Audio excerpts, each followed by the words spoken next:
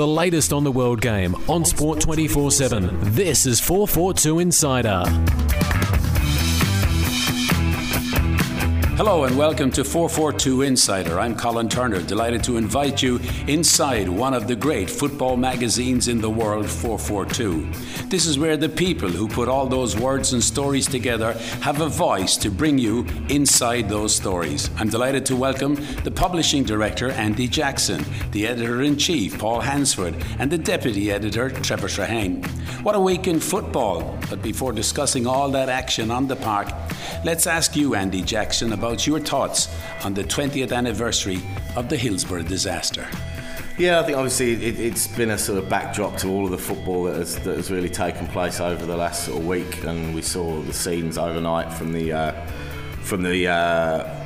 tribute in and the service, the memorial service that happened yesterday in Liverpool. I think as a football fan, I think any football fan in England who grew up in watching football in the 80s, I think Hillsborough really sort of transposed. You know, it wasn't just about Liverpool fans. I think every football fan that had been and watched football and stood on terraces like the Leppings Lane end, also remember places like QPR, the away end at QPR, Everton, the old Everton away end. Everyone knows that feeling of being crushed, you know, not necessarily being in control of where you were going, and that was the ultimate sort of the end to that. And I think, you know, it really signalled the end of football as we knew it, really. You know, the introduction of all-seater stadia, the Premier League that followed very quickly after that.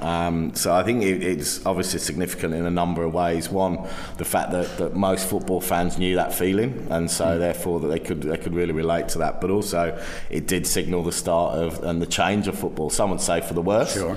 Some would say that Hillsborough was the day that football ended up being taken away from the sort of man in the street, and they were priced out of things with all-seater stadiums. But I think the backdrop to that is that, you know, if another football fan, you know, doesn't lose their life at a game, then all-seater stadiums are worth that, to be honest. Exactly. Do you remember the time when there was barbed wire around the grounds? Yeah, absolutely. And the other thing that I was thinking about, I can remember looking at some of the photos this week of that day. I can remember being 10 and 11 myself, going to the Villa, standing on the Holt end, and all the young kids would go to the front. Yeah, that's right. All the kids would be pushed to the front, and there were the barriers were there, the fences were there, and you could see how it happened, you know. And so I think every football fan this week has spent a bit of time thinking about that. Yeah, and of course you at 442 would sympathise with all those people and send condolences to them on the 20th anniversary. Absolutely. Yep. Okay, well, let's turn to the editor-in-chief, Paul Hansford, because Paul, there's a lot of topics this week for us to talk about. I don't know how we're going to fit it all in. Yeah, some news on our website this week, some good stories. First of all, the war of words and the rivalry between North Queensland Fury and Gold Coast United is obviously kicking off. Don Matheson, the Supremo at the Fury, has given some salvos to Clive Palmer, his contemporary at Gold Coast. Tim Cahill's come out saying that he feels that he can play till 2014, and he reckons he might even be able to play till he's 40, which is a good sign for all Socceroos fans. Michael Zulo has said that he's going to stay with the Brisbane Roar, as they will be soon to be called, for another season, and turn his back on a Dutch side, NEC unpronounceable. And there's also a story about Brazilian legends, and I'll say legends in inverted commas or with quote marks around them. Roque Jr. and Denilson are said to be circling the A-League. But all of you guys, we'd have to start talking about European football and the achievements of British Premier League clubs over the other Europeans. We've now got one Spanish team left and 3 teams from Britain. Magnificent boost for Premier League football. Yeah, I think it is. I mean, it's the second consecutive year, and I'm sure that Mr. Blatter and Mr. Platini aren't too happy as they went to bed last night knowing that 3 out of the 4 were English again, and they don't seem to be able to do much about it, even drawing English teams against each other. The other two go and win. So I think, you know, odds on a Man United Chelsea replay, I think, have just shortened massively. But you've got to say that Barcelona are probably the form side, and certainly Chelsea will do well to get through that tie. Yeah, I think you said that, Paul, the last day we talked, that you thought Barcelona would be very difficult to beat. Yeah, I think also when you look at the next game coming up, Messi playing on the right wing, and Ashley Cole's been suspended. He picked up a yellow card in the game, and without a recognised left back for Chelsea in the first leg, I think Messi could run riot in that game. What about the second game, Trevor? Manchester United, Arsenal. Do you see it as a boring game? They both nullifying each other, Sir Alec and Arsene? Yeah, that's possible. I think Arsenal have really already come back in recent weeks, and the main thing is they've got a few players back. I mean, Walcott, Fabregas and Adebayor. I mean, that's like Man U having Carrick, Ronaldo and Rooney back. Arshavin domestically is doing well for them, and they've got Eduardo coming back in. So I don't think it's a foregone conclusion that Man U will go through there, but I can't guarantee how good the games will be. What did I don't think Arshavin can play. He can come in domestically. Because, What do you think of the game being staged in Rome? Is that good for British football, or is it bad for British football? Because we've had a lot of trouble in Rome before.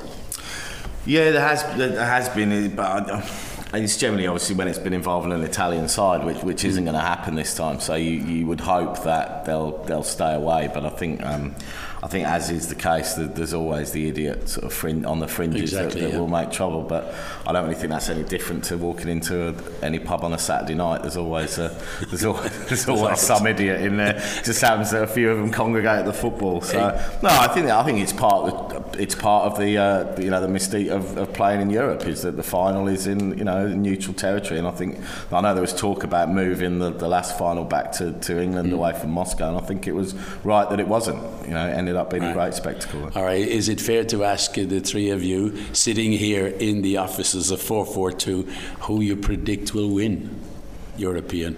Come on, Paul, don't be shying away. I'm gonna say Barcelona. I think their domestic form, they've just been on fire, and you look down that team list, from 1 to 11, they look really, really strong, and I think the English teams will have a problem playing against them. I think the Nou Camp game in the semi is the second leg, so I think that I think Barcelona will be a tough team to beat, and I think they'll win it this year. Trevor is nodding his head. You go along with that? I'd agree with that. I can't see past Barcelona. I also think Chelsea will get smashed by Barcelona. I think just it's Eto'o, Messi and Henry, they've all hit form all at the right time, and the only team that can stop them. Tough statement to make. Yeah, going to get smashed. I'll tell you something, Trevor, you won't be able to go back to Stamford Bridge. But I think Barcelona will score at least 3 against Chelsea at the Nou Camp, so there's no way they'll get past. The only team that can stop them is Man U in the final. I very nearly, I was talking about this before, I very nearly put some money on Chelsea 10 days ago when Chelsea were something like 35-1 to win the Premier League, and still, I outside us to win the Champions League, and I thought it wasn't a bad double. Because SEN coming back has just made such a massive difference to Chelsea. Obviously the other night they were without John Terry, which I think does make a difference to them. So I'd still tip Chelsea to over the 2 legs to have enough. I think Petr Cech's got to play a hell of a lot better than he did. I mean, he was flapping around like a penguin that had been dropped on his head as a baby. Actually, it's interesting, Trevor, that you bring that up, because if you look at the goalkeepers, the 4 goalkeepers, Almunia was out for Arsenal, but you watch the other goalkeepers, and even Van der Sar, they were flying out of the goals and catching fistfuls of fresh air. They weren't getting anything. They were coming out for crosses and not getting them. So the goalkeepers are going to play a vital part in the final of the Destination of European Cup. Yep, I'll agree with that. I don't think you can overestimate Rio Ferdinand coming back for Man United. I think that they look a different team when he's there. And, you look at the clean sheet record that Man United kind of claimed this year with Van der Sar in goal. He looked a different man when Ferdinand wasn't there. And I think he could be a key to Man United doing well in the Champions League. You're bringing up an interesting point. Is there one player in each team that has to play about 110% for them to win? Pick out one in Chelsea, one in Barcelona. You, of course, Paul, would go for Messi straight away, wouldn't you? Yeah. He has to be on top of his form. If you can mark him out of the game, can you beat Barcelona? Yeah, I think you can. I think for me, generally the players that need to play well are the players in the centre of midfield, because that is so important. You know, Messi playing well is no good if you can't get the ball. Yeah, right. You know, so it's players like Iniesta, it's players like Essien for Chelsea, Gerrard for Liverpool. Interestingly, Ferguson resisted the temptation to leave people like Carrick out today, which was talked about, whether he would sacrifice Carrick for a bit more mobility in midfield, someone like Park and Fletcher who cover a lot more ground, but he didn't. He went with Carrick, and they kept the ball. Their ball retention was much better. So I think that's where Premier League games and European games are won and lost, is just in that midfield controller. And I think if they get on top, they win the game. I have a funny feeling Trevor doesn't want to talk about Arsenal, do you? You don't want to talk about the Gunners. I don't mind talking about Arsenal. They did look, pretty decent during that Villarreal game, but Villarreal did have a lot of players missing, and I think playing Man U is going to be a totally different game for them. Walcott back, firing on all cylinders. Is he the one that can turn it for the Gunners? I think Fabregas coming back is even more important, because he's easily their best player, but the way he linked up, was it Fabregas who linked up with Walcott for the first goal? A little flip through. Yeah, I mean, those are two players Arsenal haven't had for the majority of the season. So the thing is, people are saying it's a disappointing season for Arsenal, which probably is, but they're going to get that top 4 slot. They're still in the FA Cup semis, they're in the Champions League semis. They could still win something major this season. All right, before we leave European Cup, one word from each of you, who you think is going to win the European Cup, what we call the European Cup, the European Champions Cup. One word, select. Barcelona. Paul? Barcelona. Andy? I'm going to go Chelsea. We'll take a break here. Attention all sporting memorabilia collectors. If you're looking for top quality, authentic memorabilia to add to your collection, or as a personal or corporate gift, memorabiliaonline.com.au is your answer. Be it cricket, Aussie rules, league or union, horse racing, boxing, motorsports, in fact most popular sports. Go to memorabiliaonline.com.au and have a browse around.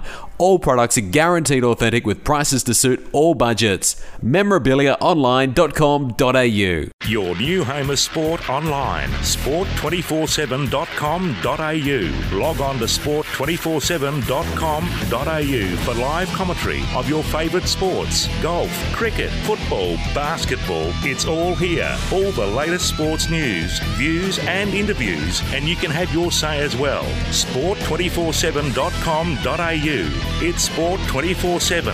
Need we say more? Visit sport247.com.au. Welcome back to The Insider, 442 group of editors looking at the stories that you will read about in the next magazine. Okay, there's a story about the War of the Roses, which we all know takes place in England. But there's now a war in Queensland. Is that going to be as popular, Andy, as the War of the Roses? I'm not sure it will be that. There's not really the history yet behind that, but certainly, Queensland's going to have its own derbies this year, which I think will be great. Certainly Queensland Roar are talking about the potential of a 40,000 crowd when they play the Gold Coast, which would be fantastic. I think the Gold Coast will get good crowds, and then we've got North Queensland.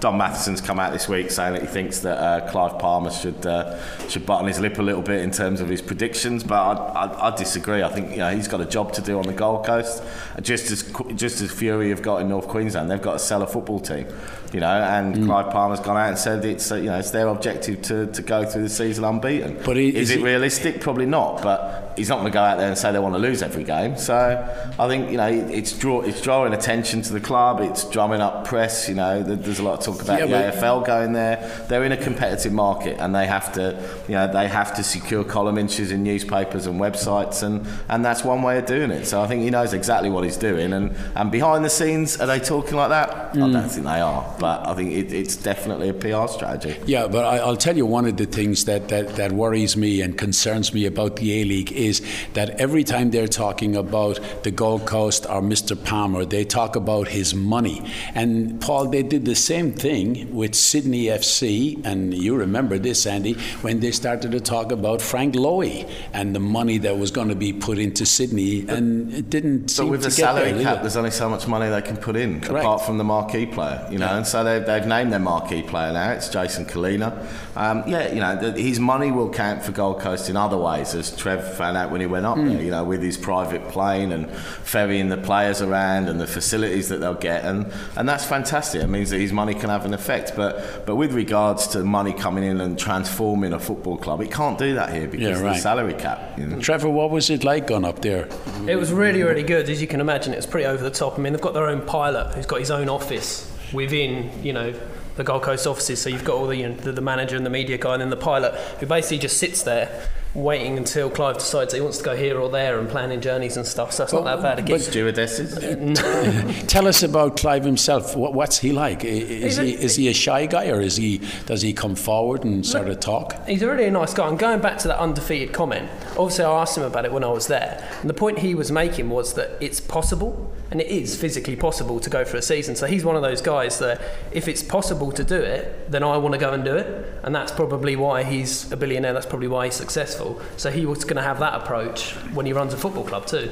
Yeah, but Paul, that's putting enormous pressure on the coach and the players immediately, isn't it? Yeah, I think so. I mean, I think the only result will be the result out on the pitch. Exactly. I think the big X factor in the whole equation is Miron, the coach. Can he prove that he can take a team packed full of stars? He did a decent job at Queensland Raw, but still unproven. I mean, the Queensland have enjoyed some success afterwards with Frank Farina, but they didn't really do much under Miron. So I think the big X factor in all of this is how Miron takes this team of so-called stars and puts them into a cohesive unit that can go out and win games over teams that have been playing for 4 years now. You see, one of the things that frightens me a little bit, Trevor, and you were there, you met the guy, is, you know, I can see a sort of a Chelsea type of attitude here. Like, we have Roman Abramovich going into Chelsea, and let's be honest about it, since Abramovich went into Chelsea and he brought in Jose, okay, they had success for a little while, but then it all turned sour a little bit, and that's what I'd be afraid of, that would happen with Palmer.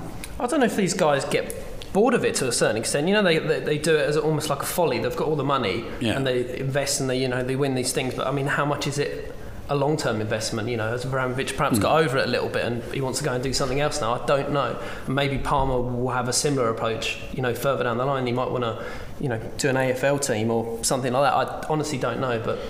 Can you remember other guys coming in with a lot of money, Paul? And like, it has happened in British football, it's happened in Spanish football, and of course it happened in Italy as well, but that all went sour as well. It went belly up. But I think people think of it in short term. I mean, I think all Chelsea fans will turn around and say they'll be completely happy with what happened, you know, with Abramovich coming in. You know, 2 titles after such a long barren period where they didn't win anything. But sorry to interrupt, but Andy, like, how many managers have they had in what, 4 or 5 years? How many? 4 managers? Yeah, but I think as well, I think it's a bit of a misconception that a lot of people think that the Chelsea sort of revolution started with Abramovich. It didn't. It started quite a way before that with like Matthew Harding. Yeah. You know, and bringing in people like Hullet and Vialli, and that was pre-Abramovich, you know. So I think the clubs will stay, you know, as long as that behind that is a pretty solid football club. You know, Chelsea's still up there. We're just talking about them potentially, you know, they're in the final 4 of the Champions League. They were 1 penalty away from winning it last year. So I'd hardly say, you know, that the bubbles burst at Chelsea. Far from it. I think what's interesting is that there's other money coming into the game. So you know, Manchester City are going to be fighting for the major signatures, which actually makes things more competitive. Yeah, but one of the things I can see happening with the A-League is that if, for instance, Clive Palmer is a success up there, then the other teams are all all going to make excuses and saying, well, he has a whole lot of money and he's able to. But he can only spend the same amount of money that Sydney FC can. The salary cap, and that's where the salary cap is a good introduction for a growing league and for a young league, is that it stops that happening. It stops someone like Clive Palmer coming in, paying silly money, playing fantasy football and creating a squad that no one can compete with, and then getting bored. So the salary cap makes sure that no team can spend more apart from on one player. So I think that's where the salary cap does have its benefit. But the lifestyle is very, very different from, we'll say, cold Melbourne in the winter, or pretty autumn sort of days in Sydney. The pretty sunshine up there and the golden beaches and all of that they have. That's a different lifestyle altogether. I wonder if that could have a negative effect. If they've signed all these young lads on a decent amount of money, some of the best nightlife in Australia on the doorstep, I don't know, there could be a few hangovers. You're sort of going across the barrier, that happens to rugby league players in Australia. You could be playing for Hamilton Academicals. I think Melbourne is only sort of slightly under par in terms of the climate state. Do you have any concerns about these new sites coming in, Paul? No, I think it's great. I think, to be honest, last season was pretty uninspiring from my point of view. Same teams, same players, same tactics, same scorelines, and I think that it's a breath of fresh air to see two new teams come in, new players, more personalities. I think it's great that Don Matheson and Clive Palmer are already starting up a rivalry, and I'm in the first time in a while I'm getting revved up about the new season happening this year. If I was Dom, I'd be concerned about their squad list than anyone else's. Looking down it, it's Who are they? Well, but Robbie Fowler aside, their squad list contains a squad of pretty much fringe players from seasons 2, 3 and 4 from other A-League teams, and I'm very concerned about Fury if Fowler doesn't fire, or if he gets injured. Let's hope he doesn't. Their list is pretty uninspiring at the moment. Having one egg in a basket, it's not. But at least you don't need to worry about the Gold Coast boys going out all the time, because they're not going to get too occupied in Townsville going just out. At home sweating. In Townsville, they'll be pretty hot up there. But I suppose the one thing that they have to do is to break the barrier with a sort of a rugby league fraternity up there. They got to get this new sport across to the people up there. Can they do it? Can they achieve that? Yeah, I think they can. I sort of get the impression that Townsville and those areas are not dissimilar to Melbourne in that they love their sport. It's having a team to support that's a local team that they can get behind, and obviously, the season doesn't really overlap with the rugby league season, so I guess their hope would be that they can transfer that crowd over, and the support that they get for the rugby league will transfer to the football side. Yeah, but why was there a drop off in the attendances last year then in the A-League, Paul? Oh look, I think maybe there was that feeling that I just expressed, that people were just overseeing their teams playing the same old sides over and over again, and there wasn't that kind of wow factor. There wasn't a kind of many marquee players. Right. I don't think the standard of football went down. I think the standard of football is progressing each year. But you go out, as the editor-in-chief of 442, you go out and you talk to the guys, the supporters, the people. What was their reaction? Do you feel that there was the kind of apathy towards the season this year? I think there was a bit. I think certainly the level of support and the strength of support is directly linked to the success on the pitch. Yeah, right. And Sydney FC for large parts of last season didn't play good football. Even when they were winning, it wasn't particularly great to watch. Much has been written about John Aloisi's performance or non-performance, but I thought the guy got a pretty hard time. Yeah. But he's still got to deliver. So I think Sydney FC is going to be very interesting this year with an overseas coach. It'll be interesting to see what ideas he brings in. Certainly the A-League to date has sort of fished in a pretty small pond from a coaching fraternity, so it'd be very interesting to see the ideas and experience that an overseas coach will bring to the A-League, to see what he can bring out. Obviously he's bringing a player of his own in from Sparta Prague, which again will be interesting. Aloisi is still there, Kosmina's not, so we'll see, can another coach get the best out of John Aloisi? I think the A-League needs a successful Sydney FC, love them or hate them, because I think when they're playing well, then their crowd figures are up. But when they're playing well and they're going to other teams, then other teams want to come and see a good Sydney side. They want to beat a Sydney side top of the table, and even clubs that hate them would probably admit that they'd like that competition. All right, good to finish on that point, Andy, because I can see the Oranges are getting ready. Half-time whistle is going to go. It's half-time in our discussion inside 4-4-2. We'll take a break, and at half-time, fellas, I want to chat to you about some of the crazy things that happen inside our game. Attention all sporting memorabilia collectors. If you're looking for top quality, authentic memorabilia to add to your collection, or as a personal or corporate gift, memorabiliaonline.com.au is your answer. Be it cricket, Aussie rules, league or union, horse racing, boxing, motorsports, in fact most popular sports. Go to memorabiliaonline.com.au and have a browse around. All products are guaranteed authentic with prices to suit all budgets. memorabiliaonline.com.au. Your new home of sport online. sport247.com.au. Log on to sport247.com.au for live commentary of your favourite sports. Golf, cricket, football, basketball. It's all here. All the latest sports news, views and interviews. And you can have your say as well. sport247.com.au. It's Sport 24/7. Need we say more? Visit sport247.com.au. Too much noise in the dressing sheds at half-time. Paul, the oranges are being given out, but there's a lot of funny things go on in football. We must talk about some of those. Yeah, one thing that I found relatively funny, or funny in inverted commas, is Arsene Wenger, the serial moaner of the Premier League, coming out and reacting bitterly to no Arsenal players being shortlisted for either Player of the Year or Young Player of the Year. He says, none of my players, all the players who've been rewarded are players who played well until February, and he's saying that his players have played really well in March and April time, and then goes on to contradict himself a little bit later on, saying we're in a team sport and I'm not too interested in singling out any players. So his 10-minute rant, he then contradicted right at the end. Which who's he suggesting should win it? Well, exactly. Out of the Arsenal team, who's played well enough or played even enough games? In the Arsenal side, maybe he wasn't just talking about Arsenal. I think actually sometimes Arsene Wenger, Rafa Benitez start to say things because they only want to wind up Sir Alec. That's what I just think, that they're just doing it to wind each other up. So, do you think this was a wind-up, Paul? No, I think he's just a bitter old man. If you ask him who won it the day after, he'd probably say he couldn't see it anyway.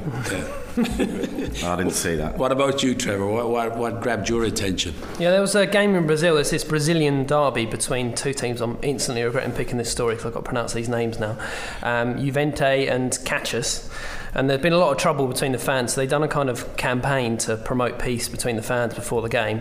And during the game, there was 3 players sent off and both coaches. Campaign went well then. Yeah. 3 players and both coaches sent off, and right? The most amazing part was the Caxias coach, who's called Argel Fuchs, and I've censored that slightly. He is spelt the worst way possible. He was sent off after an angry exchange with the 4th official. But there was a really famous headline on him. I think he went to Benfica once, and it was Fuchs off to Benfica.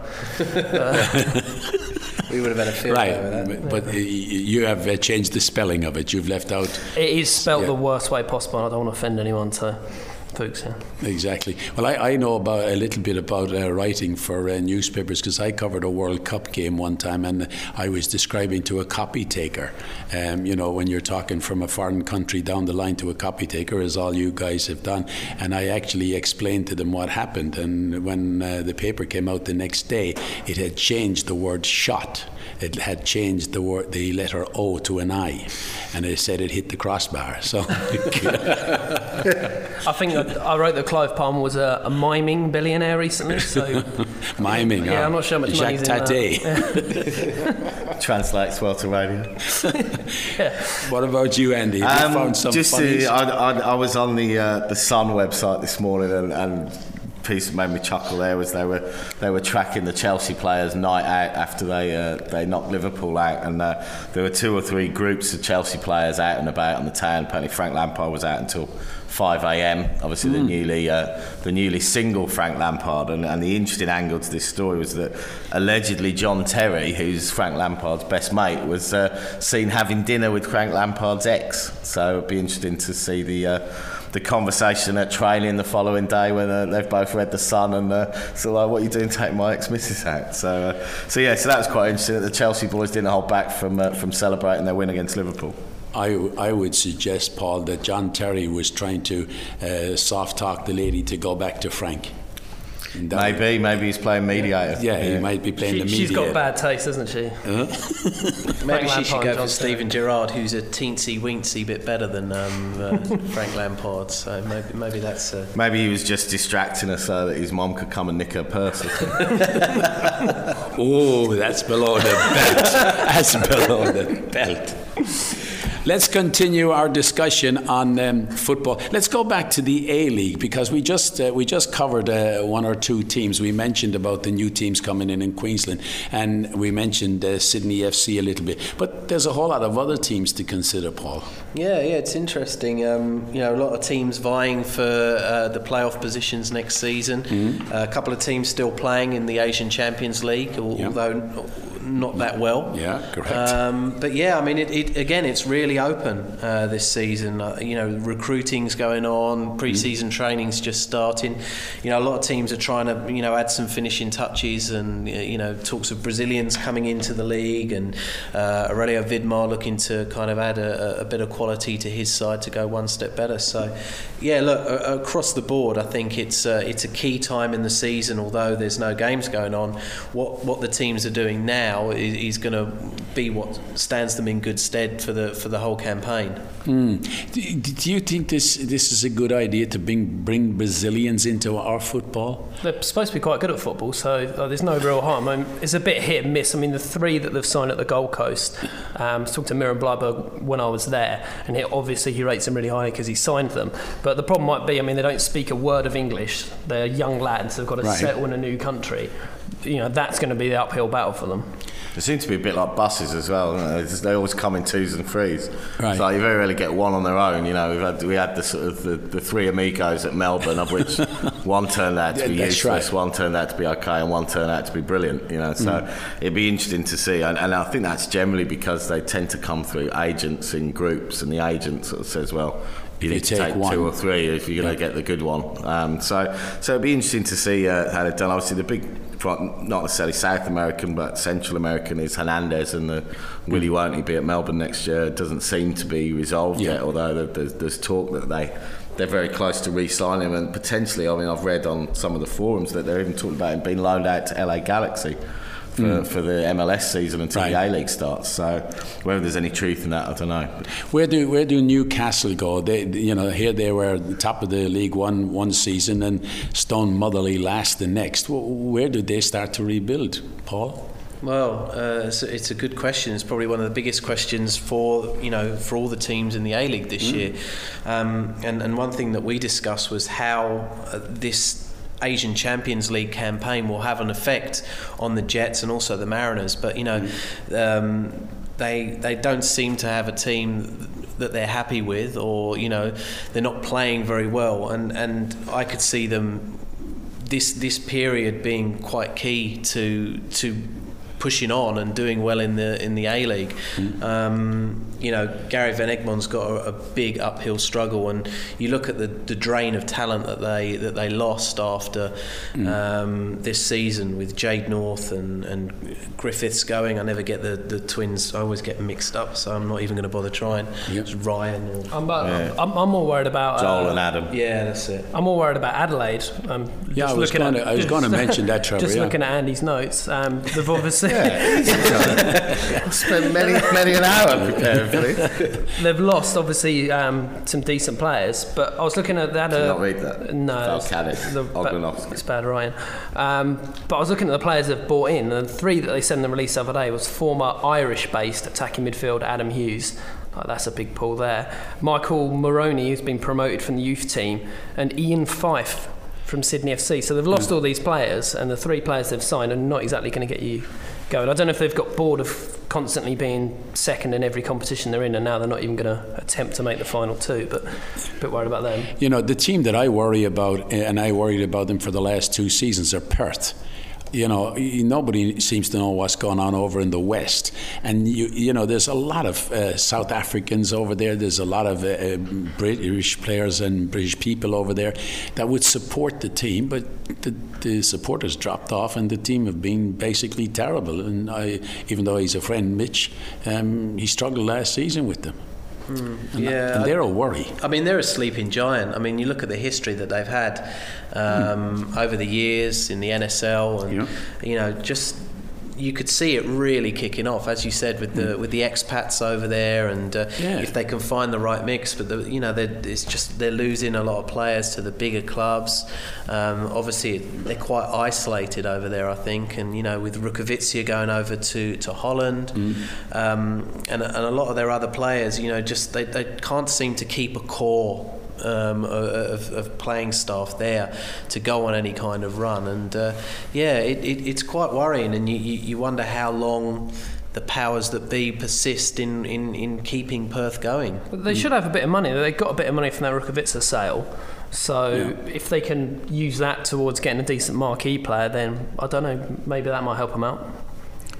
Yeah, it'll be a very, very interesting season. This season will be a very interesting one with the new teams coming in and the teams that are there. And I have to be honest about it and say that I don't know about all you guys in 4-4-2, but from an outsider, I just think that some of them haven't even set their own foundations yet. They have gone from one sort of struggle to the next struggle to the next struggle. Getting people bums on seats to see their games. But what I think is good about the A-League is that no matter how many people seem to go, it's been very good in finding or unearthing other great players. The talent is out there. And when you think that, we haven't even scratched the surface on Asian players coming over to play in the A-League. There's been an obsession of Brazilians and Central Americans. What I always find fantastic is that, we're always unearthing gems. Carlos Hernandez, Fred. There's always people who seem to step up and step in and, take the league by the scruff of the neck. So, I think from that sense, we do a fantastic job on scouting and getting people over. So, it's still early doors. There's still a lot of recruiting to go, and the teams are just early doors in training. So, I think it's a positive time. All right, we'll take a short break here. We'll come back to discuss more of the inside of 442, the world's best football magazine. Attention all sporting memorabilia collectors. If you're looking for top quality, authentic memorabilia to add to your collection, or as a personal or corporate gift, memorabiliaonline.com.au is your answer. Be it cricket, Aussie rules, league or union, horse racing, boxing, motorsports, in fact most popular sports. Go to memorabiliaonline.com.au and have a browse around. All products are guaranteed authentic with prices to suit all budgets. memorabiliaonline.com.au. Your new home of sport online. sport247.com.au. Log on to sport247.com.au for live commentary of your favourite sports. Golf, cricket, football, basketball. It's all here. All the latest sports news, views and interviews. And you can have your say as well. sport247.com.au. It's Sport 24/7. Need we say more? Visit sport247.com.au. Welcome back to Inside 442 magazine, the greatest football magazine that you can go to your newsagent this weekend and buy, and it'll give you all of the stories, the inside stories on everything that is happening within the sport. I'm inside 442 because I'm in the offices with the people who put the magazine together, the man who publishes the magazine, Andy, and beside me, Paul, the editor-in-chief, and Trevor, the deputy editor, and we're chewing the cud. Can we take a look? We've talked about the European games. Can we take a look at the Premier League this weekend? Because it's coming down to a vital part of the season. There's 6 or 7 games left. Yeah, obviously the glamour tie is at Villa Park, Villa West Ham. I think everyone would agree that. Paul, should we leave now? I think we'll let them talk about it for a while. Go on, fellas. The two of you have a go, because you're a West Ham supporter, Trevor, and Big time. Andy comes from up near the Bull Ring in Birmingham. Actually, in the Bull Ring. In the Bull Ring, yeah. Obviously, Villa need to remember how to win again. We haven't won since the first week of February, which is 2 months. So what's happened? I think the big hit for us was losing Martin Larsson, the centre half. He's out for the season. They've come out and said, and to be honest, it wouldn't surprise me if he was out for good. He's struggled with his knees really badly. He missed the whole season 2 or 3 years ago, and then came back and then went on a run where he didn't miss a game. But he's got chronic knee problems, which we're familiar with people like Paul McGrath, who played for 6 years with chronic knee problems. But his loss was massive, and I think John Carew as well. But that surprises me a little bit, Andy, because Martin O'Neill is not the type of manager that would not have a backup. You're saying one man made a difference. He has got backups. I just don't think they're good enough. His backups backups Curtis Davis that he signed from West Brom for 8-9 million, who's a young guy still learning, but he's prone to the odd mistake and massive losses of confidence. He seems to be very much a confidence player, and when Martin Larsson was playing alongside him, I think that gave him that confidence. Zat Knight, he's one of those infuriating players who can play fantastically well for 80 minutes and then just has a brain explosion and gives away a goal. And he's one of those players, I think he's from the sort of Titus Bramble mode that I think every mistake he seems to make ends in a goal, and so that's all you remember him for. You forget the 80 minutes he's played well. So I think defensively we've struggled with shipping goals at about 2.5 goals a game at the moment in the last 10 games, which isn't going to get you where you need to get. Can West Ham, Trevor, get a victory at Villa Park? It used to be a fortress. I'll take 2.5 goals there. Who's going to score them? Who's going to get the half? Me. Yeah. Paul, isn't it great to watch the two of them battle it out, isn't it? As soon as Andy came in there with some stats, I saw Trevor's eyes light up. Yeah. I do like a stat, yeah. Well, look, we're still in the chase for what's going to be the new UEFA Cup next year, the Europa League. If we finish 7th and providing one of the big four make the FA Cup final, that would be good enough for Europe. But we've got a really, really hard run in. Well, after this week, we've got a really, really hard run in. And we've got a lot of injuries as well, so I wouldn't like to... What are you predicting, Andy? I'm going to go as winning. I think 2-0 Villa. John Carew. Do you want to bet? $20? Yeah, done. Could I have to have the draw though? If it's a draw, you give me 20. We're away from home. No, the two of them are having a bet, Paul, and they haven't got any money between them. 20, yeah, all right, okay. Done. All right, let's take a look at the next game. Middlesbrough and Fulham. Fulham seem to have escaped all of the problems. Middlesbrough in dire trouble. Paul? Yeah, I think the storyline for the Aussies is obviously Mark Schwarzer going back to his old stomping ground. Yep. Playing up in Middlesbrough for the first time, I believe, and I'm sure he'll be excited about that, and we'll get a good reception from the Borough fans because he was a great servant to the team for so long. And Fulham are pushing on a European spot. They're one of the teams in the mix, and Borough, they're in a lot of trouble, but I just think that there's too many teams below them that, have less quality than them. And I think probably, and that's saying something if you use the word quality and Middlesbrough in the same sentence, but I think that they'll probably be okay, and maybe this game will be the one that can just catapult them into a safe position. It would be interesting, actually, to have a look at Newcastle and Sunderland, because it would be dreadful. We all agree, I think, that West Brom are gone. But, two teams from the northeast of England could go. I think it'd be fantastic. No, I'm all for it as well. Absolutely love to see Newcastle go down. Absolutely. I think it's brilliant. It'd be a really good opportunity for them to prove whether they are, in fact, the best fans in the world, whether they would still turn up in the numbers when they're in the second division. It's amazing how depressing these fixtures look when you take the top 4 of them, isn't it? You've got Portsmouth, Bolton, Stoke, Blackburn, Sunderland, Hull. I mean, it's all about the bottom of the table, but I think it's who's going to be. I think the thing with Middlesbrough, I think Middlesbrough are one of those clubs that you look at and you think if they go down, could they be one of those clubs that never come back? And I think certainly. Bit like I think Newcastle will always generate the money to come back. But Middlesbrough are one of those clubs that you sort of worry with. Have they got the resources to come back? Why are you delighted if Newcastle go down, Paul? I really don't like them. I've got something against them.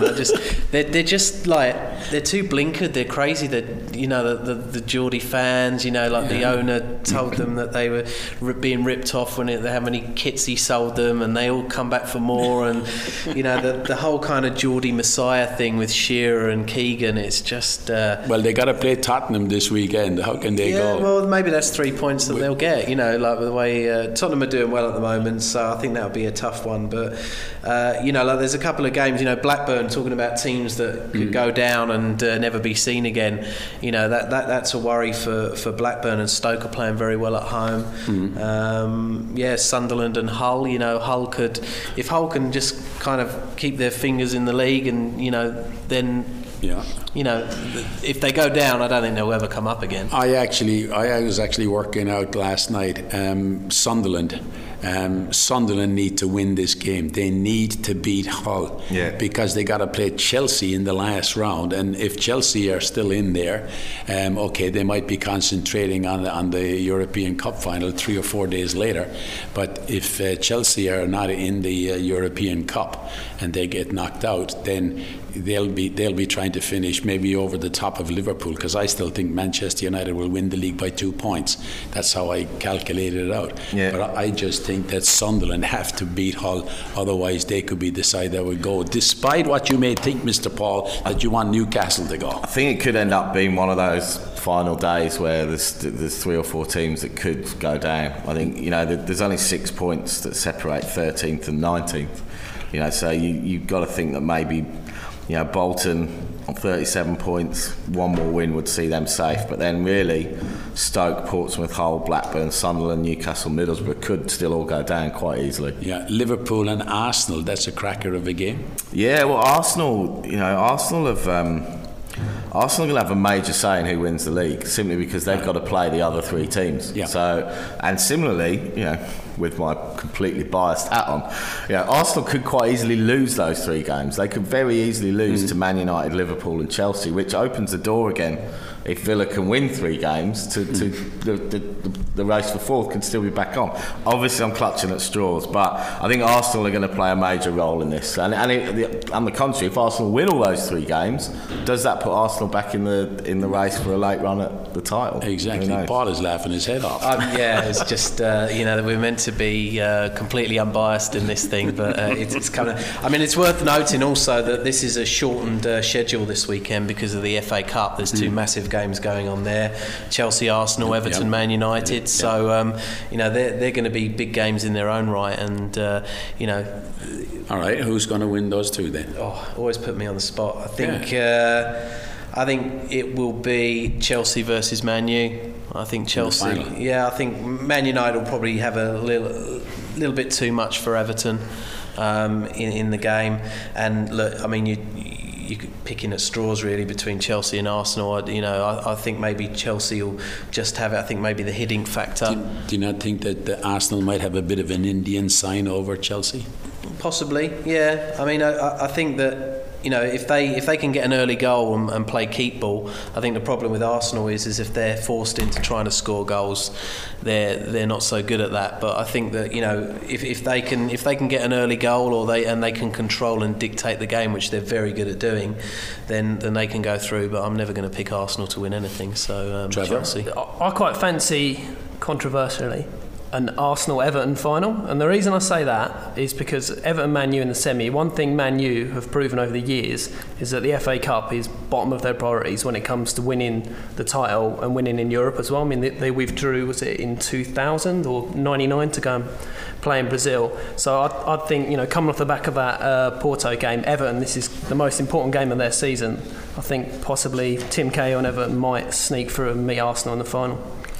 Andy? Yeah, I mean, I agree that it's probably the least of their the three main priorities, but I still think that the quality of Man United's reserves, they don't play Giggs, they play Scholes, they don't play Berbatov, they play Tevez. I still think they're gonna have enough to beat Everton. Chelsea Arsenal, I think I can certainly see that going to penalties. All right, the 90 minutes is up, but we do have some extra time. There's a story that you mentioned, Paul, early on. Tim Cahill's talking about playing until he's 34 years of age. How do you think he can do that? First of all, in the game that we have today?